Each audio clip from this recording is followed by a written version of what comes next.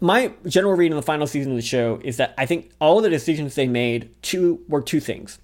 One, things George R.R. Martin told them were the end game of the books. I 100% believe that. I don't think any of the major turns in the final seasons are completely away. I think he's just going to put so much more legwork into the show didn't have time for. Whether they work in that context, we'll see. The other factor, though, is that I think that they're not inherently bad. I think it's contextually bad. And so being able to try to provide as much additional context as I can just in terms of rhetoric and language became sort of an exercise for me to try to see if some of these things worked or not.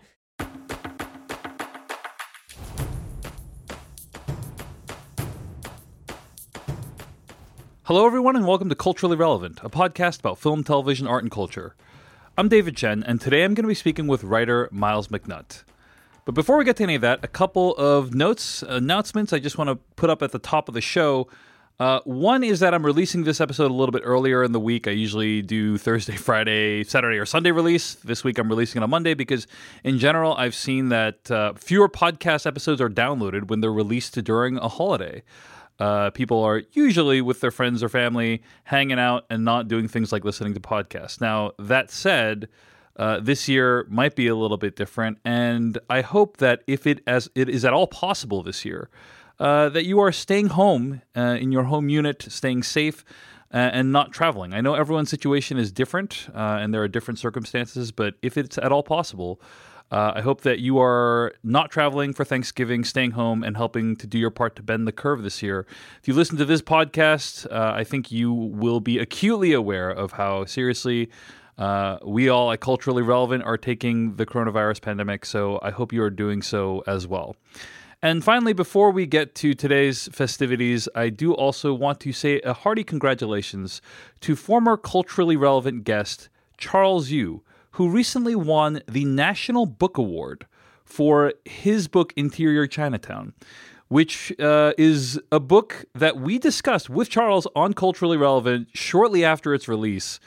And it brings me a great deal of pride to know that, Charles is someone we spoke with on Culturally Relevant before he won the book award, and B, that a Taiwanese American won the book award for a book that was about issues that are very near and dear to my heart as a Taiwanese American. So congratulations to Charles. I'd recommend you go back, check out that interview. I really enjoyed talking with him. And yeah, that is a huge deal for him. I wish Charles all the success in the world, and I'm so glad that he's being recognized for his brilliant work. Speaking of people who I wish all the success in the world, Myles McNutt is our guest today. And I've been following Myles' work for around 14, 15 years maybe. We both kind of came up together in the early days of Web 2.0, trying to make a name for ourselves on the big open wide web. And we really were pretty scrappy in the early days. Myles McNutt was one of the first guests of any podcast I've ever recorded. Our podcast was called The Watchers Podcast back then, and I had enjoyed reading Myles's writing I randomly found him online as somebody who seemed like a really smart guy, and just started conversing with him, started G-chatting with him. And it's been amazing to see his growth and his career kind of take off over the years. He's now obviously a very well-respected TV critic. So it gives me great pleasure to talk with him today about Game of Thrones. Myles McNutt is a TV critic whose writing can be seen at places like AV Club and Slate, as well as his personal blog, Cultural Learnings. And he's recently written Game of Thrones, A Guide to Westeros and Beyond, the Complete Series, which is a beautiful coffee table-esque companion book to the HBO original series Game of Thrones, a show that I obviously hold near and dear to my heart, having hosted A Cast of Kings, which is a podcast about Game of Thrones, along with the brilliant writer and commentator Joanna Robinson. And I was really eager to dive into this conversation with Myles because we talk about a lot of things of interest. Number one, to me at least. Number one, what it's like to work with the company that is licensing the content, HBO, on this book. Like, what is that experience like? What is the function that a book like this serves?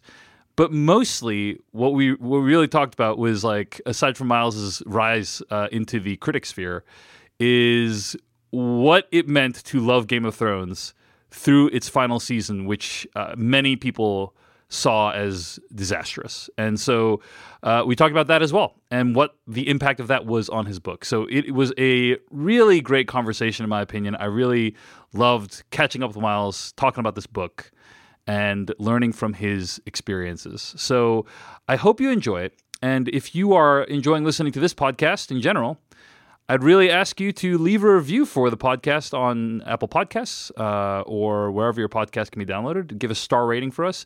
It really does help us distinguish ourselves from all the other podcasts out there. Or give us a follow at CREV Show, CREVSHOW on Twitter. It really does help. So all that said, here is my conversation with Miles. Enjoy, and stick around afterwards for our weekly recommendations.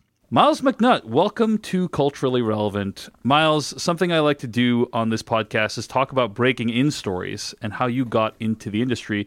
You've been a cultural critic for a while now, so tell us about what your big break was. I mean, so I started blogging in 2007, and like theoretically blogging is a break in the sense that you can meet people. Like I met you through doing that. I met various sort of scholars in the field that I'm now in. I met various critics by commenting on their blogs and them kind of reading my own and kind of being a part of that. But I think for me, sort of my turning point was about 2010, 2011. And this was a case where two things sort of happened.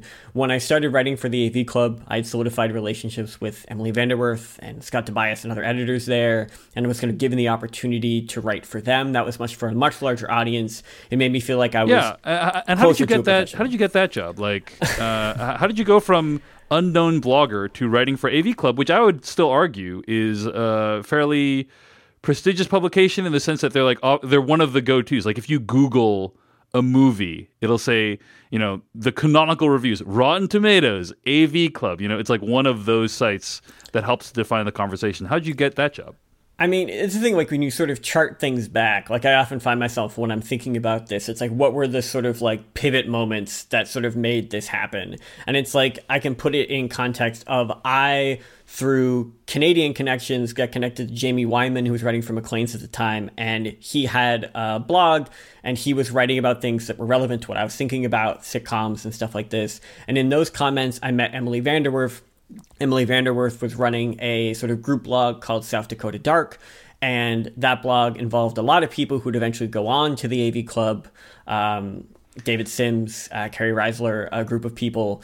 And so I was sort of just like, hey, you're doing this cool thing. I'm kind of doing that on my own blog. That sounds great. And Emily was like, hey, do you want to just write for us? And I'm like, sure. And then I did that for a little bit and then kind of faded off. And then by the time 2010 came around, Emily was running the AV Club's TV section, and it was sort of a bit of a Wild West. It was kind of just off on its own, kind of very canonical in its own way in terms of TV reviews, but still kind of informal in a sense.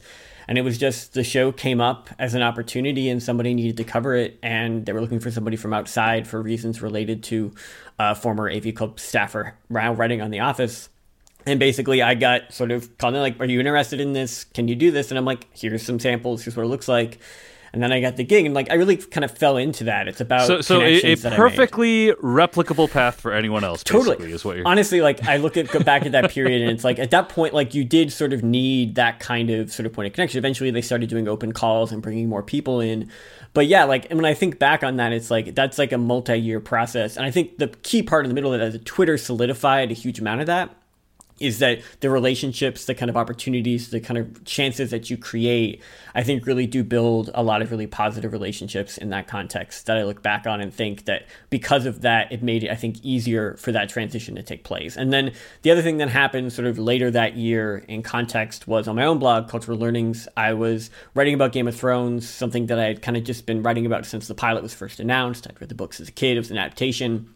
And I just kind of wrote some very like almost scholarly takes on the relationship to fan culture and these different dynamics.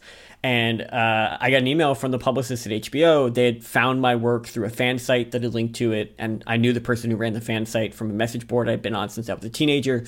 Again, the circuit has passed that kind of moved through. And I know. And so basically in that relationship then, the publicist is like, I'm really interested in your perspective. I feel like you really understand what we're trying to do. Would you like to be on our mailing lists? And that was one of the first times where like the work that I was doing had been recognized and noticed by somebody who was kind of marketing a show and covering it, but it was just on my blog. They didn't come to it through AV Club or through a larger outlet. Right. And so I felt like that was a real sort of validation of that. I ended up getting screeners for the first few seasons and sort of starting my journey with Game of Thrones that became a sort of pivotal one when it came to my relationship with cultural criticism. And so that to me is sort of the year at which a lot of things fell into place. But like I said, that's a 3-year How long had Game of Thrones been running at that point? Game of Thrones was just starting. It hadn't even started yet. It hadn't debuted. Okay. So you were writing about it before it debuted, you're saying? This is, if nothing else, this is a scholarly approach. I was writing about how they had set up some blogs and things connected to fan culture, and they were like sharing fan art and kind of trying to bring the existing fans of the book into the process.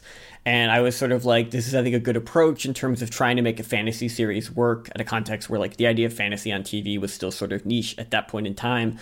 Now that seems crazy, but in the relationship to that, and sort of just kind of talking about the strategies they were using and how they were connecting to this. And then, basically, they found that and were sort of like, this is indeed what we're trying to accomplish. You seem to have a perspective on this that kind of moves through. And then it kind of just grew from there. And so I think that was really the start of the feeling that, okay, the way I do this, I don't necessarily need to change or compromise the sort of more academic approach to what I'm accomplishing here. I can sort of find a place for that within these different environments. And so that's kind of where that made me feel like there was a path there. And that was a decade ago. So. Yeah, and it's kind of it sounds like not necessarily a big deal the way you describe it of someone working on publicity for Game of Thrones reached out to me, but it is kind of validating. Many people report it as like one of the big moments when the publicity arm of a major company reaches out to you to say like, hey, do you want to cover this? It's a big deal because they're basically acknowledging, hey, either what you're doing is so high quality that we want to be associated with it, or you have such a large audience that we want to reach that audience somehow, right? And so it's kind of a form of validation, basically, when some publicity company or publicity arm reaches out to you. Right, and I think, like, I remember back when I first started blogging, like, I got on a mailing list, it's like, do you want to review season 3 of Supernatural? And I'm like, sure, send me some DVDs. That felt more just like they were, like, spreading a wide net. But I think what particularly made me feel validated in this case was that I hadn't, like, written this, like, really fanish, which is to say there's nothing wrong with fan press, but, like, I hadn't written this just, like, everyone's so excited about this, A+, can't wait. Like, I hadn't written something that was promising that I was going to talk about the show in a way that would sort of be, kind of inherently sort of praise, driven. It was very much like, no, I have some perspective on what they're accomplishing. I was praising the job they were doing, but realistically, I think it was clear from my approach that I wasn't going to go into this in sort of a point of slavish devotion. And I think that is something that I think for me is sort of like, that's never the approach that I really wanted to take. It's a compromising approach for what I do. And so for me to be able to sort of still feel like I can gain access to things while maintaining what I saw as my sort of more scholarly perspective, that I think was the part of that I took the most heart to and felt like I could carry forward. That's what's so interesting to me about this book and this project and the fact that you're doing it is because when I think of the words Miles McNutt, the last words that come to mind are slavish devotion.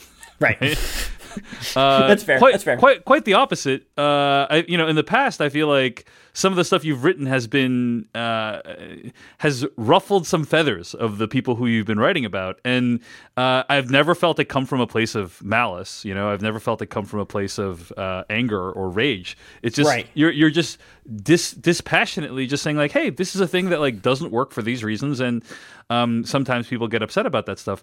So I am curious how you went from being a fairly well-read critic about Game of Thrones to then being asked to produce Game of Thrones, A Guide to Westeros and Beyond, the complete series, which is an official kind of Game of Thrones companion that's supported / endorsed by is it HBO, right? Basically, it's an officially licensed book in that regard. Yeah, officially licensed book. So how did you go from being cultural critic to being asked to do this book? So I will say two things. First of all, in terms of the sort of, you read my kind of critical perspective as sort of being not dispassionate, but like by nature, like not like hurtful or hateful, but Correct. rather just kind of framing it that way. What I've discovered is people who don't know me do not read it that way. Emily Vanderwerf and I did a long sort of oral history of this process, but I come up in the oral history of The Office of having written about that show. And basically there's a whole section where they talk about the way in which my reviews, they basically read them and they were fascinated by them. But like the way they frame that, like in my head, I'm like, I never expect the people who make TV to agree with what I say. There's various things they know that I don't, and things that I get it. I never expect them to be like, yeah, that person's right about my show. But I'm not aiming for that. That's not my goal. I'm not writing for them.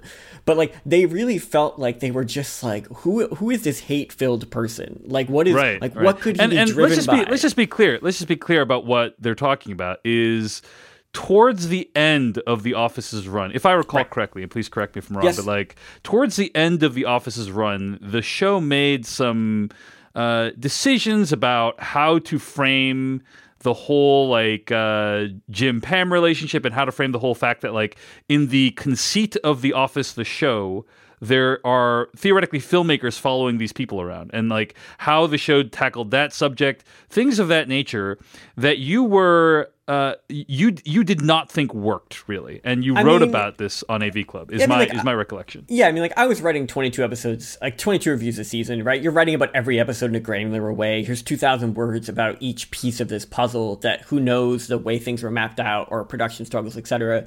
But yeah, basically, I was writing about this is the Robert California era, the struggle to replace Michael Scott, the difficulties kind of stretching out Jim and Pam's relationship, trying to make that interesting. Kind of just you could tell they were just kind of pulling at things. And it's like, they even agree in this oral history that it really didn't work.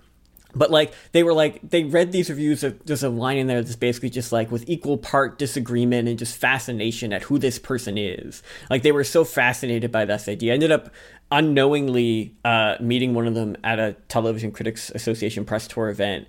And when I introduced myself as Miles, because I was asking a question after a panel had completed, the writer in question was just like McNutt. Like, he immediately was just like, so just like, and I was like, what in the world is going on? I did not put it together until I sat down. But like, his reaction to this was basically just like, I'm meeting him in the flesh, this person. Like, who is he? Like, the psychological profile of this basement dwelling neckbeard who, like has written all this hateful stuff about me. But you are one of the least hateful people I know, Miles, is the thing. I know. And I think that's the sort of perspective on it. And I think that's part of what sort of comes down to is that certainly, like, I've written a lot of criticism of Game of Thrones, held them accountable for storylines, etc. But like, I felt like I have this approach where it's like, it's very measured. It's very, here's why this doesn't work. It's very much analytical. It's not really emotional in its responses. That doesn't match who I am. And so I think that from that perspective, what I had in relation to Game of Thrones was a clear track record of understanding and being invested in this story and kind of moving through this, but also because I had this relationship with HBO Publicity, they knew me, which meant that they sort of knew the perspective that I had. They knew my level of professionalism. And the way this book came to be was that there had actually been two previous books that the publisher, Chronicle Books, had worked on in relation to this, which had been guides to the first four seasons, the first two and then the third and fourth. And these were kind of behind the scenes, production based, part story, part character, but mainly kind of interviews with production staff talking about these different pieces. And those have both been written by people involved with the production. The first was written by Brian Cogman, a writer on the show, and then Kat Taylor, who was on the production staff in the UK, wrote the second book. And the idea was they wanted something focused more on story and characters to line up with the final seasons of the show. And they were then looking for somebody from more of a sort of journalistic perspective. And I think I have no idea if they went to like 5 other people other than me before they came to me. I don't know the full story of that process. But all I know is that I got an email from the publicist I'd spoken to, 6 or 7 years earlier, basically being like, hey, there's something that's come up. Your name popped into mind. Let's talk about it. And then it was sort of just a bit of a back and forth to see, to your point, like, was this like a dissonance that was never going to sort of be resolved? What kind of freedom would I have to talk about what I wanted to talk about in terms of what this looked like? And I think, to your point, like, it became very clear early on that I wasn't going to be able to be critical of the show. And I knew that going in. But my perspective was, okay, but it's an opportunity to contextualize and put into perspective this entire series and to try to bring the perspective that I have and the things I'm interested in and passionate about and the things that I teach, talking about issues of identity and class and gender and things like this, to kind of talk about the ways in which the show is saying interesting things about those. I don't get to go into all of the criticisms I have, but ultimately I think the show does have enough substance to it to be able to talk through that. And so I kind of took on the project as an experiment in a way to think about that process and to kind of work through this. And I also think that I was given a slightly optimistic view of how much I would be able to bring those perspectives into the project. I did my absolute best, but I do think that I was told some things that, in retrospect, were definitely maybe not entirely accurate about what restrictions would exist on the content. Never going to happen. Never going to happen. No. But let's. So I want to react to some of the stuff you said. I will say, as somebody who hosted, I think it's fair to say, one of the most popular Game of Thrones podcasts. Yep. Along with Joanna Robinson. I mean, and I will say that I think that people really tuned in for Joanna and also my dynamic with Joanna. I have no illusions about the fact that she was the star of the podcast. And, I still really enjoy working with her. But I'm just being realistic that I'm not saying like people tuned in for Dave Chen's perspective on Game of Thrones. No, it was Joanna was really very, very knowledgeable. And it was great to hear her perspective on the show. But one thing that I really struggled with, and I'm just giving my experience, I'm not talking about Joanna's experience, but like my experience was, I think that what I didn't grasp in my early days was that the type of person that would listen to a Game of Thrones podcast is someone that really loves Game of Thrones in general, right? Mm-hmm. Yep. And in general, they want to hear a podcast that will celebrate that love of Game of Thrones. Yeah. Just in general. Not everyone, but in general. And, I have been making podcasts online for 14 years. And when I started, it was all just about like, here's my perspective on this. Here's my perspective on this. And that's what I thought that people tuned in to hear. But once Cast of Kings started catching on, it became clear that like we are attracting a massive audience of people who had never heard of me before and just wanted to listen to a Game of Thrones discussion. Yeah. And there was a lot of pushback to some of the challenges that I had with the show, my criticism of the show. And it got occasionally really intense with some of the people that like really didn't like the podcast because now I should mention, right, the overwhelmingly vast majority of people have been extremely lovely and awesome. Of course. But it is interesting just to reflect on the fact that like I think that that's just kind of been my own tangle with fan culture, right? Is that like if people want to listen to a Game of Thrones podcast, you want to hear about how great it is, you want to celebrate the genuinely groundbreaking achievements that the show has made, and we did offer that sometimes, but often also tempered it with critiques, and the critiques can come off as very bad to people who are expecting something else. That was clearly the case with people reading reviews of The Office, and you, 100%, and so. Anyway, so that's just kind of like I validate that like it's this odd situation where because you're discussing a show that you think had problems, right? It comes off as like quite hateful, right? Like because that's not what people want. That's not what people expect. Absolutely, and I think it's really weird too, where it's sort of like in the case of The Office, it was sort of like it's a late in life sitcom. Like, what do you expect at this point? Like, the show is going to struggle. It's going to figure out its voice. It's going to kind of try to find things. When you read the oral history, that's everything that was happening. But it's just sort of like at that point, there were two camps as it relates to The Office, and I was in neither of them. One was, this is still amazing. You're a hateful person. And the second was, it's trash. It's a trash version of its trash self. Like, why are you even giving it a C? Like, it's just F's down the board. And I'm just like, my view is like, well, I can try to find an in between these two perspectives. I can agree with the trash people sometimes, but I can also say it still has merit and potential. And it's just like, nobody wanted that. Like, nobody. And it's like, at the end of the day, switching to Game of Thrones, I was writing in my personal blog for a while there. Fans were finding it. But like I was writing from more of a book reader's perspective. I was sort of getting a kind of different point of view. And when I moved to the AV Club, I knew that that was going to dramatically expand the audience of the reviews, and that I was going to keep writing the way I was writing, and that those by nature would create this potential dissonance. But I also knew that because the AV Club divided them between newbies and experts, that I was more likely to find quote unquote my people in the expert section who were approaching the show from a similar perspective. And so I always felt more like those worked in terms of those relationships that you speak to. But like, again, like there's what Game of Thrones gets so big so fast. In the first season, I felt like I was writing to this like wonderful niche of like Game of Thrones fans who'd read A Song of Ice and Fire, who came from the fan sites, where I was just sort of like, this is the community and this is what it looks like.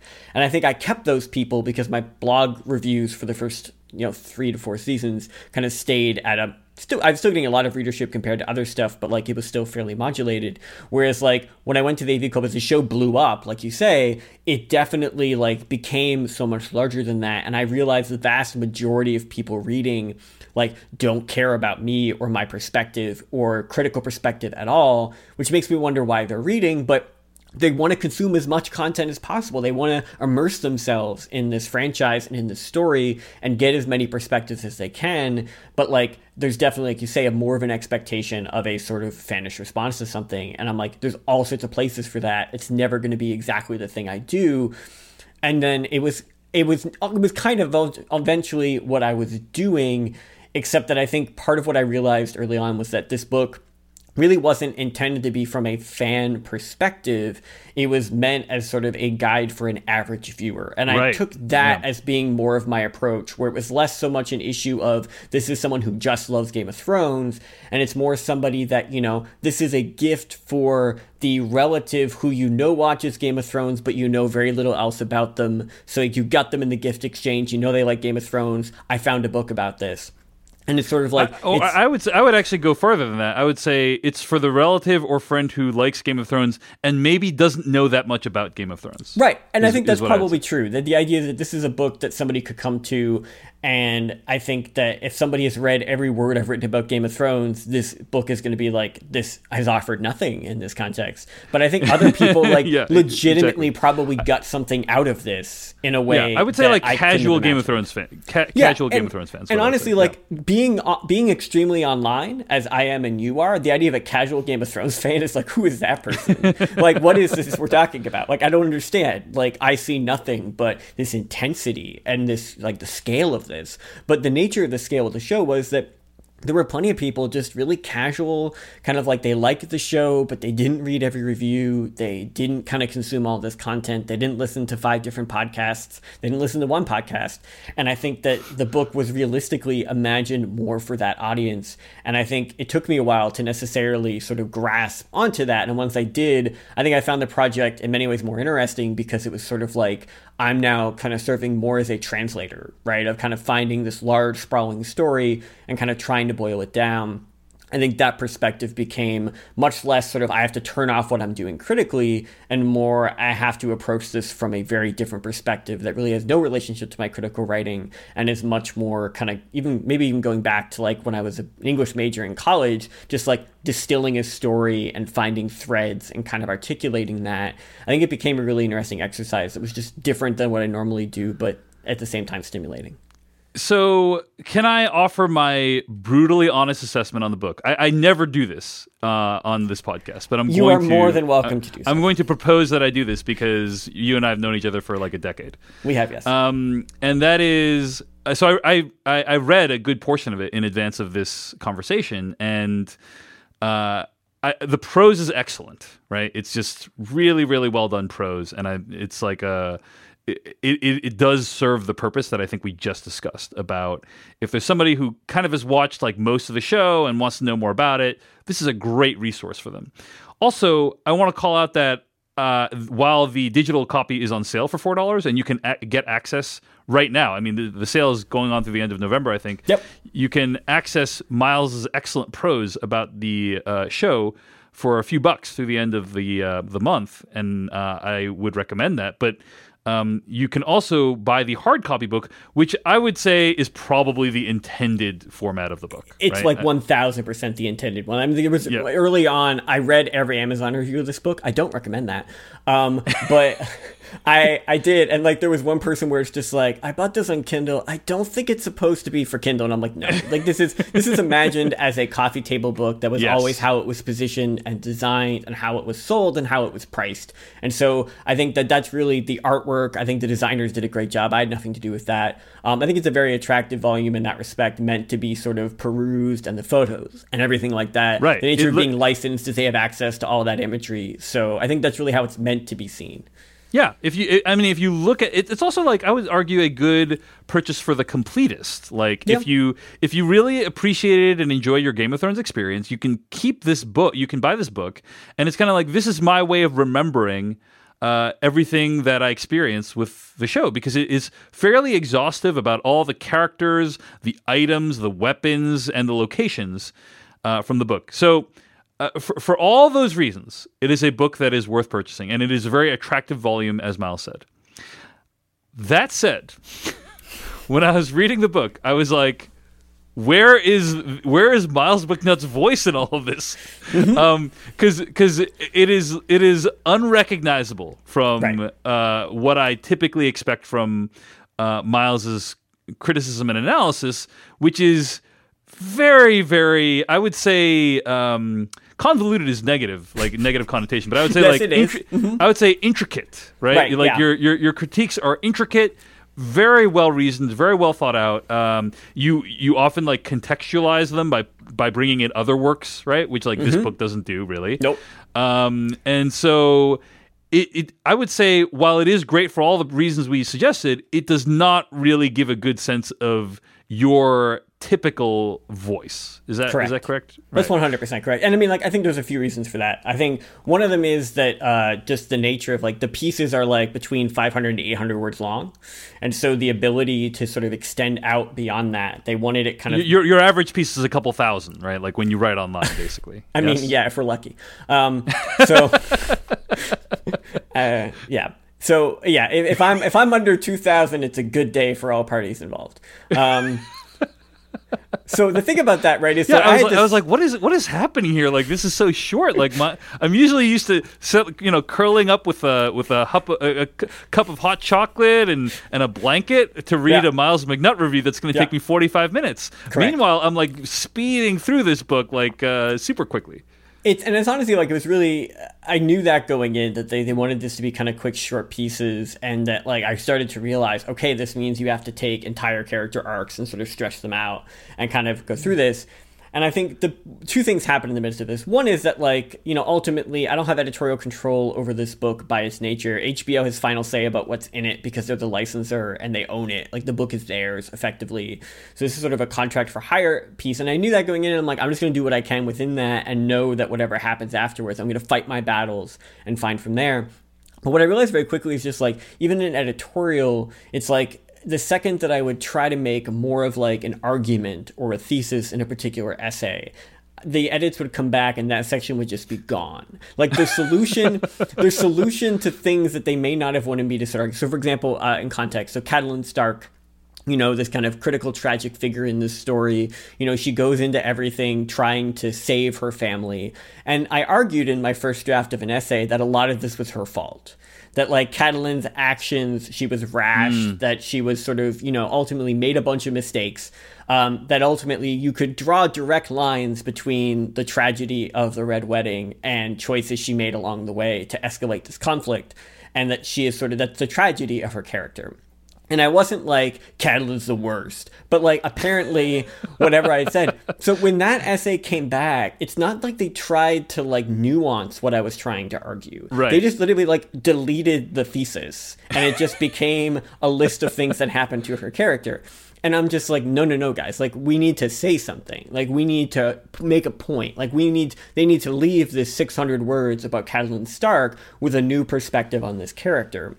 And I think the reality was that I had to fight tooth and nail for there to be any kind of basic argument or thesis, because two reasons. One, I think they got very wary about any like position, even if I wasn't being critical of the show, but just anything that would be perceived as being potentially sort of negative or demeaning, whether there was legal reasons or licensing reasons or what have you, there seemed to be a lot of kind of suspect nature. I never got a clear answer, and I don't think I ever will. But I think the other factor was that these things were so short, and they were so much like, we want to make sure we get the information in there. We want to make sure there's enough that this is a reminder for people. And I think part of that also goes back to the fact that the book's original intended purpose was to serve as a guide that would be released before the final season. And as a result would be a way to catch people up and remind them of what had happened in preparation for the final season. And the book was supposed to be in stores the Christmas before that happened. And that didn't happen, which meant that eventually it became the sort of overarching compendium of the entire story. I don't think... Why didn't it happen, by the way? Publishing. Like, just a variety of delays that had nothing to do with just me or just anybody else, but just enough dominoes fell, staff changes, things like that, just normal things. Well, before we continue, I just want to say that, despite how what I've said about the book, it sounds like I might be trashing the book, which I hope you don't think I am. Of course right? not. Yeah. No, yeah. I'm just I'm trying to bring the Miles McNutt clinical analysis to the book. Right. Yeah. And I will say that there is a kind of almost like a thrill in seeing how is Miles going to sum up the entire arc of Catelyn Stark in 5 paragraphs. Like, because you are basically compressing, many seasons worth of developments into a really short, readable chunk. And there are a lot of decisions that need to be made when you do something like that. Like what to include, what to exclude, what are the main... You can't include everything. So you have to make a lot of interesting decisions about what to include and exclude. And I will say there is like an interesting, like as a kind of meta read, it's just kind of interesting to reflect on what you left in and left out as I was reading through it. No, absolutely. And I think that was sort of, what started to interest me about it, right? That's why I found my perspective. I was doing a different task than I would normally, but I'm like, okay, how do I articulate this? But again, what gets left in, what gets left out, which parts are most important? And I think the challenge of this was that, so the bulk of this book, a first draft of this book was completed before the final season, which was written while the penultimate season was airing. And so as the season would air, I would get new insights. Okay, this character's dead now. That essay has to reflect the fact they're dead. Or this essay is more or less important in terms of how that plays out. Okay, this gets structured here or there. And so that was a challenge in of itself, but the season ended. I had time after the season ended to sort of go back through and figure out what I was doing. The final season you're referring to? No, this is the penultimate season. Oh, the first draft was finished at that point. And did you have any insight into what was going to happen in the final season before anyone else did? No. So I did. So I went to New York. I met with HBO and the publisher. We talked about this, brainstormed some kind of perspective. They had their perspective on what it was supposed to be. Publisher had their perspective. I had my perspective. We found our medium, if it were. But in the midst of that, they were just so fundamentally secretive, and it was just and I wasn't even trying to learn more. I didn't want to know, right? I didn't want to be spoiled. That mattered more to me. I was still writing about the show critically. I wanted that to be my experience with this. But no, they were just we got nothing on what that looked like or how that played out. And so we just had to each week kind of go back to back. And we thought that was its own form of challenge. But then once the book wasn't going to make that holiday season, they're just look, we might as well just make it the whole series. But that meant that I then had to completely revise and edit and change the book in the middle of the final season with a final deadline for a first draft of roughly 2 weeks after the finale. And so every week I would get on the phone with the publisher and just be like, okay, what happened this week? What did this change? Does this character need a bigger essay? Was this battle important enough? What did this do to this perspective? And so if you think about the final season of Game of Thrones, without even going into spoilers, and you think about how each week of that season just completely upended entire character arcs in very significant ways. Yeah.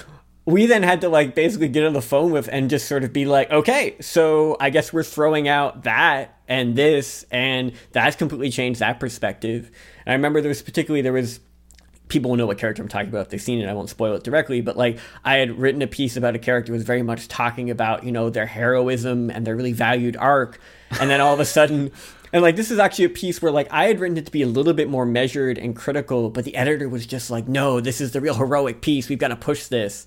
And then, so I get back on the phone and you wrote it to be more measured because you knew what was coming, you suspected what was coming, right? I felt like we shouldn't like plant our feet. Like that seemed like a bad idea to me. Yeah. But I kind of got overridden a little bit, and then we came back to it. And I'm just like, hey guys, so I think we're gonna have to like adjust that just a tiny bit.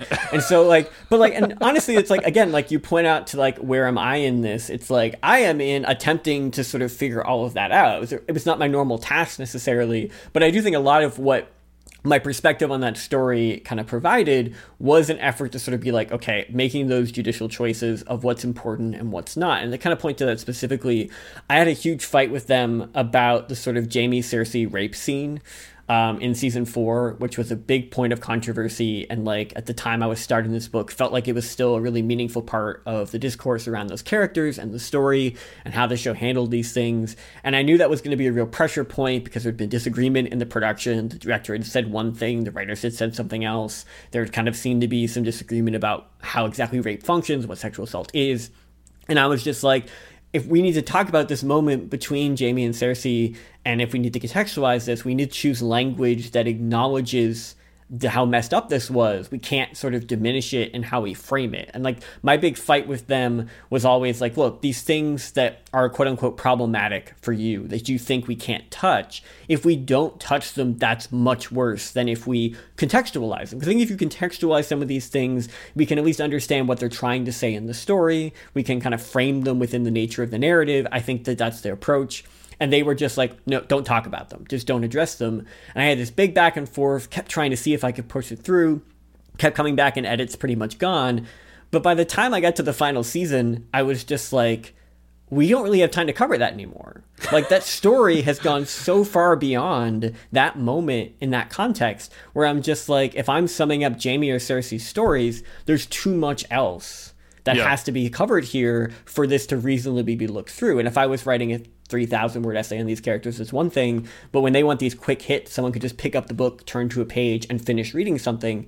It's just not happening. And I realized that I had gone through that whole fight, and realistically, within the scope of the book, that wasn't going to be included anymore.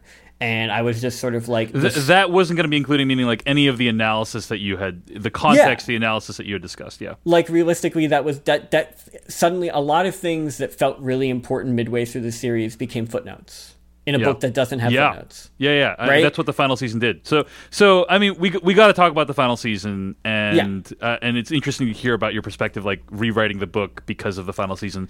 But in order to do that, we're going to need to spoil the final season of Game of Thrones.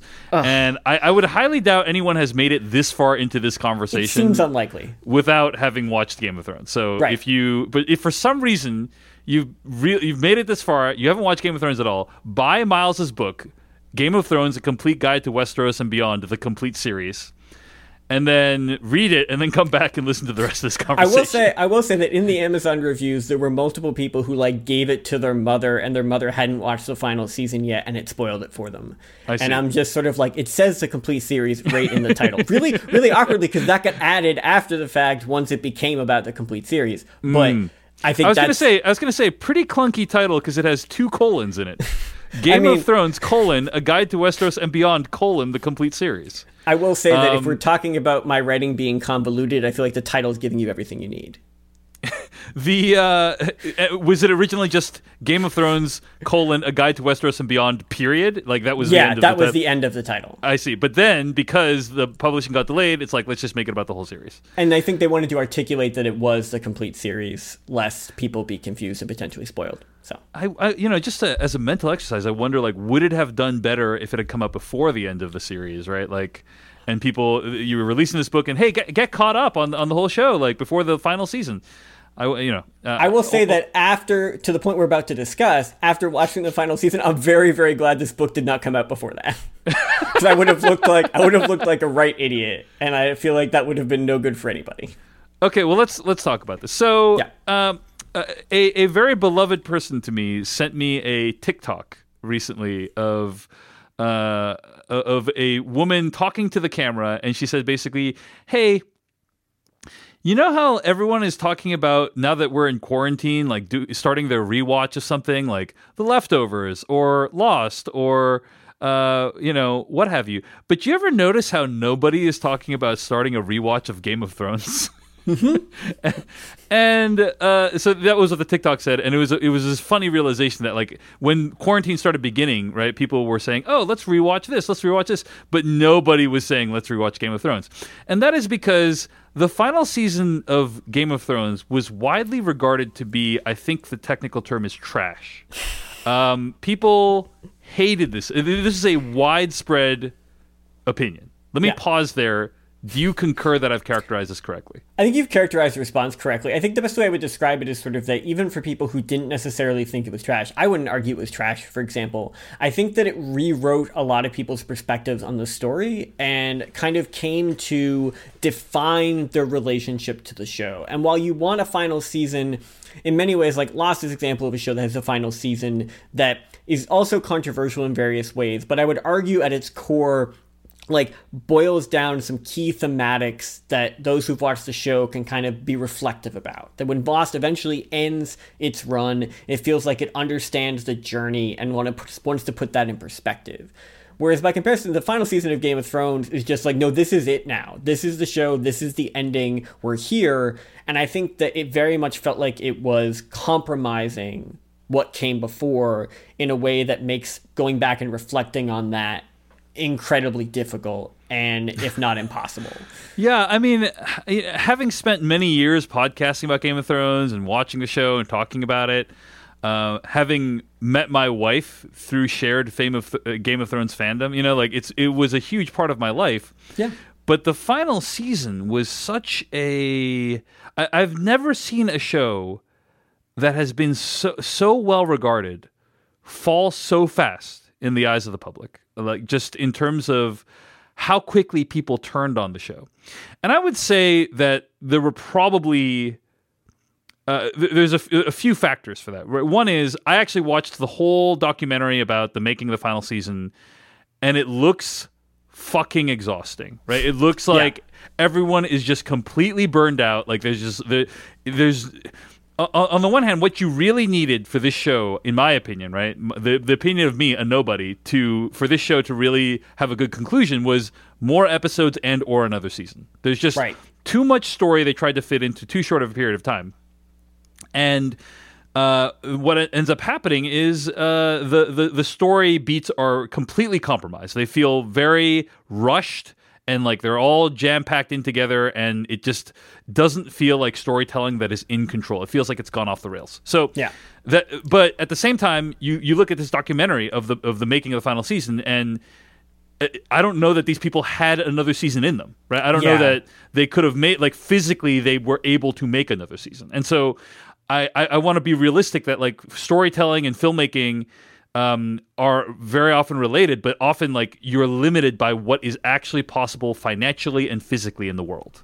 Yeah. And that's what came across. It's like, okay, everyone's like, ideally you had another season. Why not 10 more episodes? It's not like they didn't have the money, but the problem is the creators don't want to do it. Like maybe the people working on the show don't want to do it anymore. There's all these factors that kind of conflict with what our ideal vision for this is. So I want to start by saying, like, I recognize that just because we want something doesn't mean it's possible, right? That it had more seasons. But I would say that probably the two biggest things, maybe there's three or four, and you can name them, but the two biggest things that led to the final season being regarded as not good are Dany's turn to and her torching King's Landing, right? And kind of the build up to that, which seemed rushed at best, and then the finale in which Bran sits on the Iron Throne, which to me, I know other people disagree, but to me felt like it came completely out of nowhere. Like other people are like, "Oh yes, it completely makes sense. They've been laying the track for that the whole season, the whole series," and I'm just like, "What show are you watching?" So. Those are a couple of the decisions that the final season makes. Yeah. Now, I would never expect you to weigh in negatively on a show that you have written the official companion for. Right. But I am curious, your comment earlier about how you said if you had released this book prior to the final season coming out, what you would have looked dumb. What what are you referring to? What things did you write that, once the final season aired, you're like, wow, I'm really glad I dodged this bullet? I think a lot of it comes down to the sort of structure of the piece. I think the Dany stuff would be particularly the biggest issue. And I think the nature of sort of Daenerys' character arc is that, it was rushed. I don't think it's completely out of character, but I think, like you said, I think there was some push on editorial that she was like this feminist hero for the show. And I think that there was a lot of like language that was very much just sort of like of all this and playing all that out. And I think that kind of got amplified. People named their children after. Correct. So, like, her, it's not like my editors were like off on cloud nine. Like, this was a real thing people felt that was just not how I would have framed it.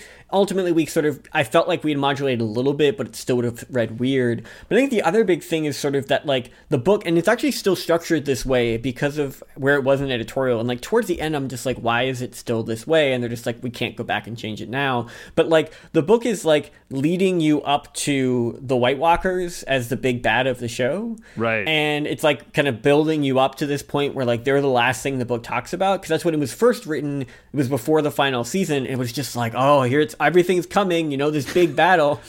And then, like, it's just gone. It's completely irrelevant. The White Walkers battle is resolved in one episode, basically. I wrote this big essay about, like, what are the Night King's motives? And we still don't know. We still have no idea what his motives were because the show never really got interested in that question. And I think it's that, like, what happened was effectively a lot of what I was interested in about these characters, the sort of, like, the grace notes of every one of those essays was just, like, what's going to happen next? And I feel as though, like, what I was anticipating for the next chapter of the story was just not what happened. And I feel like it would have read very It was strange. not what the creators of the show wanted to resolve, basically. Right. And I think that's a circumstance where, like, ultimately, like, I wrote these things, they went through the publisher, and then they theoretically went through someone involved in the production. I have no idea who read it specifically, what they were reading it for. What the notes they had were never anything that I would call, like, deeply restrictive or anything like that. It seemed like more of that was coming from more of a conservative licensing perspective than necessarily a creator perspective. But, like, from my perspective, the way they were talking and what they were sort of working with, like, nobody questioned what I was saying. It's like nobody, despite that they'd written the final season, nobody was stopping the book as if to say, this is really not going to go well, guys. This is not going to look like. So, like, I don't think I said anything that was, like, wildly crazy. But at the same time, like, I was fighting these battles over these kind of, little small things that I was kind of working through. Like, as an example, like, one of my big things the first draft of the book was there were words they wouldn't let me use that the show used all the time. Like, I couldn't use the word bastard. And I was just like, guys, like, there's an episode with it in the title. It's a thing they're constantly it's called talking Battle about. of the Bastards. Like, right, it's called Battle of the Bastards. And I know, like, you can't call a person that. And I'm like, but that's a technical term in the context of this world. And they're just like, you can't. So I just said illegitimate child a lot. But then they're like, you can't say dwarf. And I'm just like, again, I'm not using this in a derogatory way. It's what they call Tyrion in the context of the show. Like, how do we move around this? And then they're just like, you can't do it. And then they said I couldn't use eunuch. And I'm just like, wait a minute. Like, I'm really confused about this one. Like, this is just a term, like, historically that we talk about. Like, I'm not talking about castration in this really vivid way. Like, what's the issue? And they're just like, no. And I'm like, how is this? But, like, I was so focused on that the first time through. And the second time through, I was just like, how in the world do I explain this Bran story?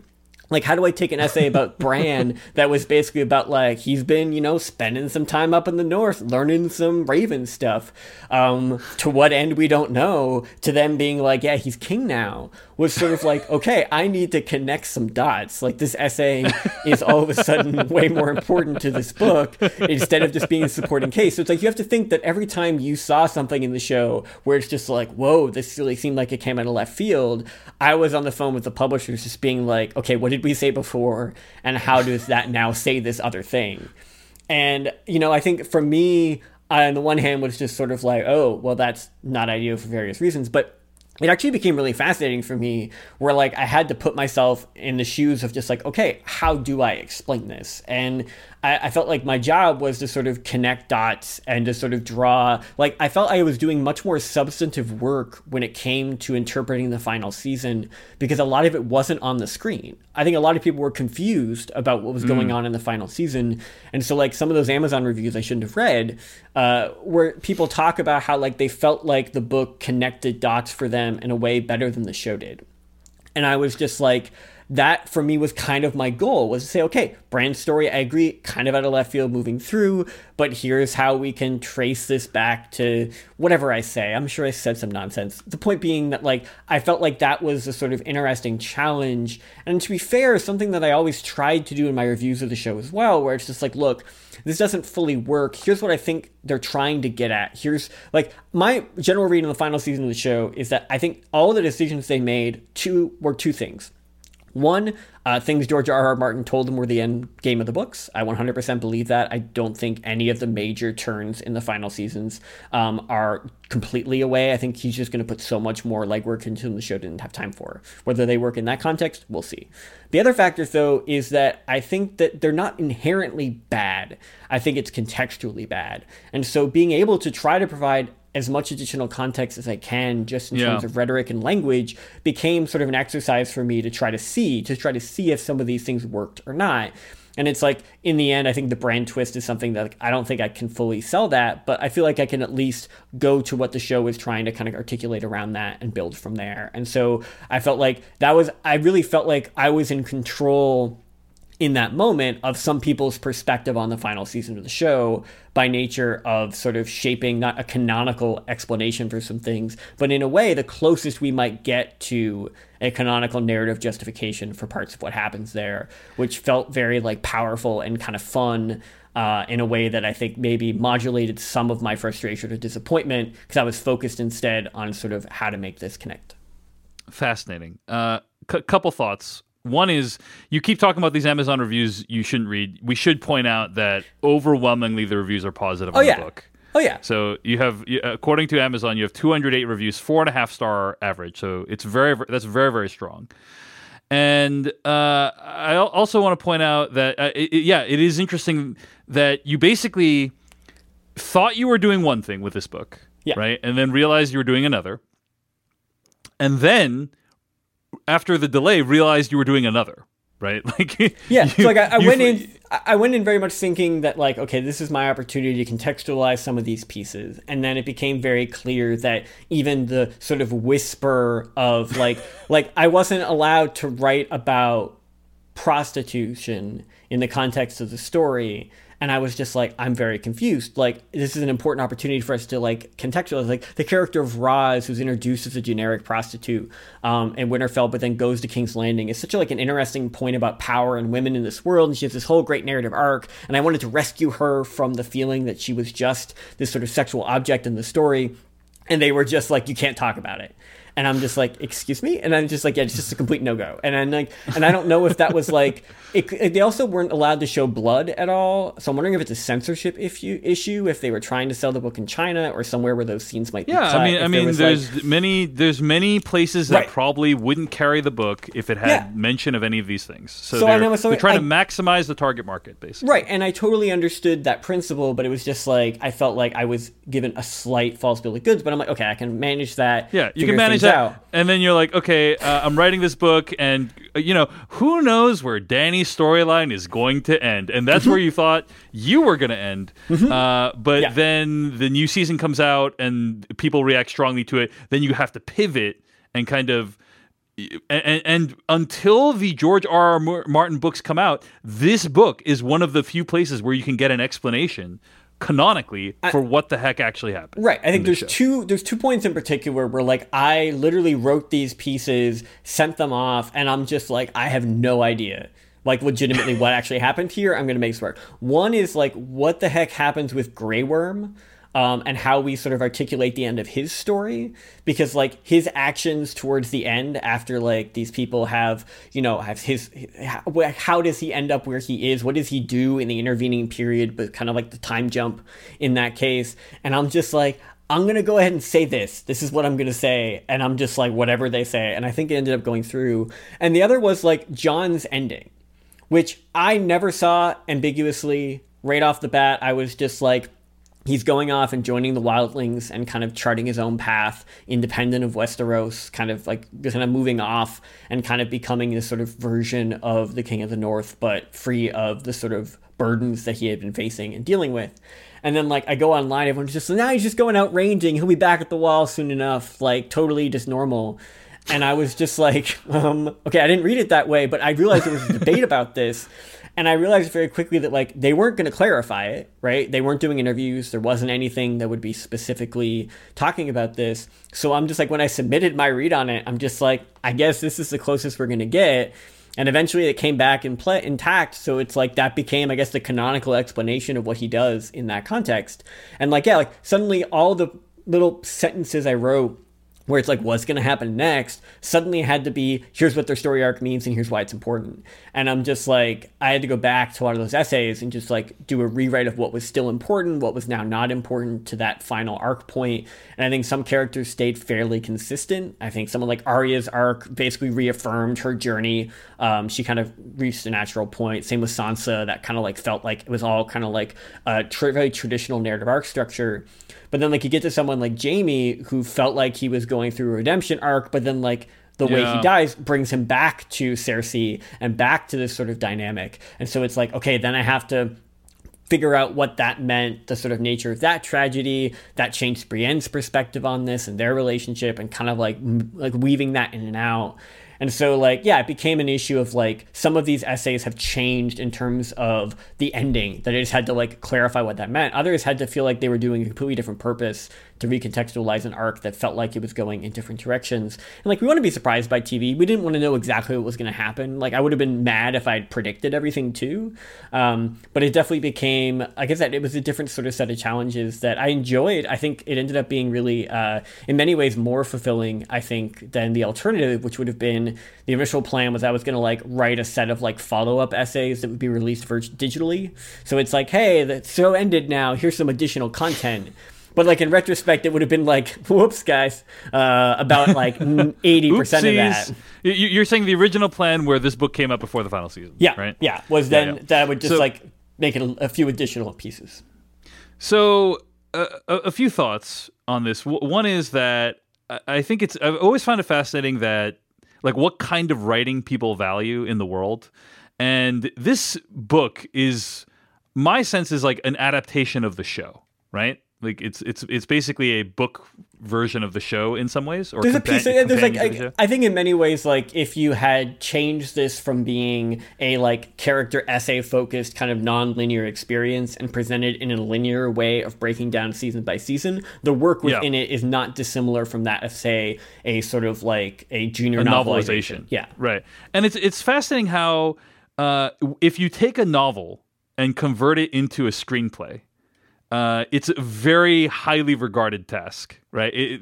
People give out awards for that task. But if you take a movie and convert it into a novel, like it's generally not as highly regarded in terms of an act of writing, which is a shame because I think, and hopefully people listening to this get a sense that like creating novelization or a companion book does involve a great deal of problem solving as well. And, and it should be well regarded. I mean, like I definitely think that like I had a very, and like people who've been following me might know this. Like I definitely wasn't just like this is the most proud I've ever been of something that's ever happened. Everybody should go buy it and read it. And part of this was because there's a few reasons for this that I would talk about. One of them is that like it was $50 United States when it first came out before it was discounted, and I feel like that's a lot to ask of something that in many ways my writing is not the most prominent part of. And so I felt like that kind of felt like you don't need to go out and support me with $50 at this point. That's not necessary if that's how you approach this. I felt bad about that in context, in kind of moving through this.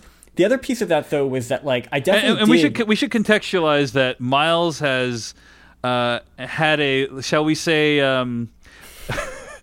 blasé attitude in terms of the promotion of this book. Like this interview that we're doing is probably one of the most high effort pieces of work you're putting into promoting this book. Is that accurate? Yeah, that sounds about right. Like I literally like wrote a big long Instagram post about how I wrote a book, but I didn't write a book, which is like, what does that even mean, Miles? And I think what it meant for me is that like so you have to think of this in two contexts, right? One of them is that like there are some people who like they pitch a book where there's like this passionate thing that they're the only one that can write, and they go out into the world and they sell it, and their vision is being validated and respected, and then that vision comes out and it's the sort of manifestation of all of their work and effort. And it's like, this book existed before me and it would have existed without me, and it is what it is because of me, but realistically it's not that same level of product. And I felt like to position this as like, this is my book. Which, by the way, is a lot harder message to convey than buy my book. Correct. Buy my book. Correct. And so I leave it to me to take on that particular task. But like, that's definitely, I think, part of what that looked like, where it felt like I didn't want to give the suggestion that I was placing myself on the same level as those people in those contexts. The other factor is that like within the world of academia, which is technically my day job, it's what I do.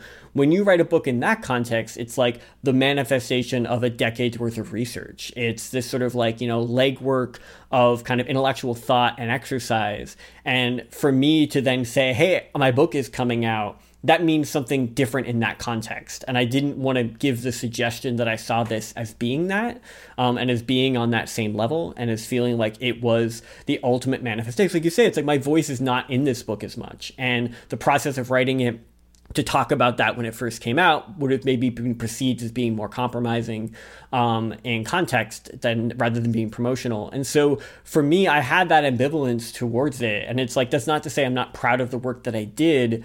I think it's just a matter of feeling like if I had gone full bore on it, I would have had people come back to me where it's like, I paid $50 to read your book. And like, and I'll say this, and I say this with true honesty. It's like, this book isn't really designed to be read. Like, legitimately, like, you're not really supposed to read it. Like, you can flip through it and you can like pick at it and go through it kind of rigorously, but like it's out of order. It doesn't actually flow all that well if you go from chapter to chapter to chapter. And like, I tried in terms of getting them reorganized at different times, but like, it's really not built that way. And so I think it felt weird to sort of put this out into the world in that format. It felt better to sort of just talk about it, to make people aware of what it is and who it's for. It is a great gift idea. I think people who've read it have generally sort of really loved it and really enjoyed it. But at the same time, like, I actually don't know if people have actually read it so much as they've just looked at it. And so I think that's where a lot of that sits. Let me recap the last 5 minutes of what Miles said. Buy Miles's book. I'm not mad. Buy Miles's book, guys. Buy Miles's book. If you're gonna, I will say that the $4 and like when I posted the $4 sale, because it's just the ebook version, I'm just like, look, like if you had sat out the book because of the price tag and because it's not what you're looking for, like I would really appreciate if people buy it for $4 and actually read it to see the work that I did and to kind of go through that. Because like legitimately, like despite, I know people in my world who bought it and they sent me photos of it. It was in Costco in Canada. That was a big deal, by the way. Definitely like you just kind of showing up and like people were very proud and moving through, but like I didn't get a lot of feedback on the actual content of the book. It didn't seem like people really like, no one has ever said what you said to me, which is how I agree with you about how that played out. And so it's like, if people now read it and have thoughts and kind of want to listen to me, the only real feedback I got was from Brienne and Jamie shippers, who were very satisfied with how I canonically framed their relationship. That was the most substantive feedback that I received in this context. Well, I definitely know what it's like to not get feedback on things, Miles, but sometimes you just got to keep putting stuff out there, and then one day someone might read or listen to it and respond well. And that's, and this is the... Yeah, go ahead. The reality in this situation is that, like, I have every reason to believe thousands of people read this, right? Like, I don't think it was like, I literally have no idea how many copies it sold. I have no idea if they were happy or not. I never really fully followed up, and the person I worked with and the sort of the editor of the book is no longer there. And so it's like, I don't really have direct insights into that. But like, by all accounts, the Amazon reviews, the people who've kind of, had it in different contexts, people seem to have enjoyed it. It seems to have served its function in a particular way. But I think what I realized going in, and maybe part of why I wasn't like actively trying to solicit this feedback, was that the kind of people reading this book were never going to give me the feedback I wanted. right? Like, I want that, like, in-depth, conversation. I want to be able to have this conversation with people. And the vast majority of people... This is the feedback. This is the feedback you want. This conversation. This is really what I've been waiting for. And yet, realistically, in that context, right, the average reader of this book is never going to view it through that lens, right? This isn't going to be their perspective on this. And I knew that going in. And I think, self-fulfilling prophecy was just sort of not going to engage with the book in certain contexts because it felt like it just wasn't meant for that environment. Like, the people who are reading my Game of Thrones reviews, I would argue, are not going to get much out of this. And I knew that, and I wasn't designing it for that purpose, but I also think that meant that maybe I didn't frame it through that lens, out of the desire not to create false impressions, to give a sense that the book was going to be something that it was never designed to be, even if I'm ultimately sort of proud of the work I was able to do to make it what it is. All right, couple closing thoughts. Number one, I'm glad this podcast could serve an important psychological function in your life. Honestly, might as well be therapy. Number two, I think all the caveats you listed are fair. It doesn't represent your scholarship. It's not necessarily the book you would have written, blah, blah, blah, blah, blah. But, Miles, I don't want you to lose sight of the fact that you're the official author of this compendium of Game of Thrones, and that is cool. You've come a long way since the early days when you were submitting blog posts to Dig that no one was reading. I did do that. That was the thing. Remember we did that? Remember yeah, that was the I know. thing we did? And now, like, you're the official, the official word on the Game of Thrones universe until George R.R. Martin's books comes out, and that's really cool. And I just want to make sure you don't lose sight of how cool that is. I honestly and that's the thing where I will say, like, family, friends, everybody was very, like, excited. And when people read my, like, long screed articulating why I wrote a book, but I didn't really write a book, again, an insane thing to say, they were just like, oh, that's all really understandable, but this is still really cool. And, like, I gave myself that moment. Like, I'm currently surrounded by copies of this book that are weighing down my desk so it doesn't shake too much. I've got the UK edition. I've got the Spanish, French, and German language editions that were released internationally. But you know what, Miles? Here's what I'd say is, I would say that, that whole speech I gave earlier in the podcast about how sometimes people just want to enjoy things, and I don't remember that. That doesn't sound right to me. I feel like I would have heard that. They listen to a Game of Thrones podcast because they want to enjoy Game of Thrones. Sometimes, Miles, they support you because they want to support you. They don't need to hear all that other stuff. That's so interesting. Anyway, just something to keep in mind. Basically, think of it like you're doing people like me a favor by enjoying the release of your book more. Gotcha. You know what I'm saying? Yeah. Okay. So I will, in retrospect, a year later, do that. Miles McNutt is a cultural critic, and his writings have appeared at AV Club and Slate, as well as his personal blog, Cultural Learnings. He's also a media professor at Old Dominion University. His book, Game of Thrones, A Guide to Westeros and Beyond, the complete series, is on sale right now and available for purchase on sites like Amazon and wherever your fine books can be sold. Miles McNutt, thanks for joining me today on Culturally Relevant. You can send me the bill later.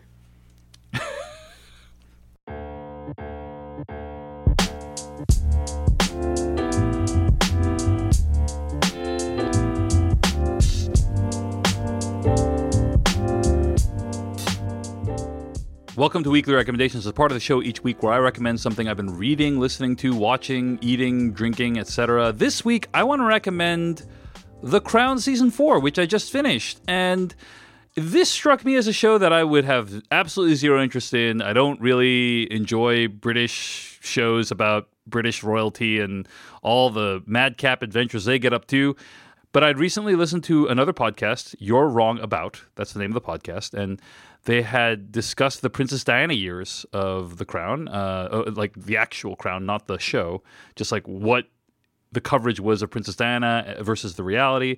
And I was intrigued. So I watched a couple episodes, and I think it's a really brilliant show. It manages to be a stirring indictment of the institution of the monarchy while also being a thing that a piece of work that humanizes all these people that are caught up in it. So I'm probably going to go back and watch the earlier seasons, but for now, I just watched season 4 without any context whatsoever, and still found the show to be quite enjoyable.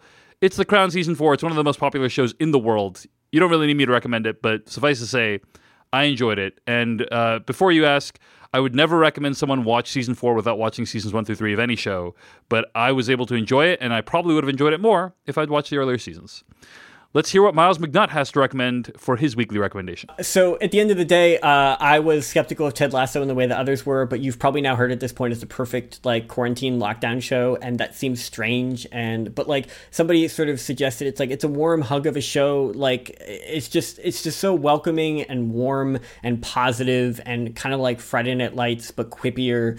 And I think it's definitely worth your time. There's 10 episodes on Apple. 2 more seasons are coming. I think it's also very well modulated, understands its story, and it's also just kind of very uplifting and good. And good is good in this moment in time. That's going to do it for us today on Culturally Relevant. And again, if you are enjoying the podcast, please leave us a star rating or a review at Apple Podcasts, or follow the podcast on Twitter at CREVShow, CREVSHOW. This podcast was edited and produced by me, David Chen, and it was powered by Simplecast, a great way of managing and analyzing your podcast. If you're thinking of starting a podcast, I'd recommend Simplecast. I really appreciate what they do. Thanks for listening. Have a great holiday. We'll be back next week with a bonus episode of some kind. Be well, be safe, be healthy. Thanks for listening.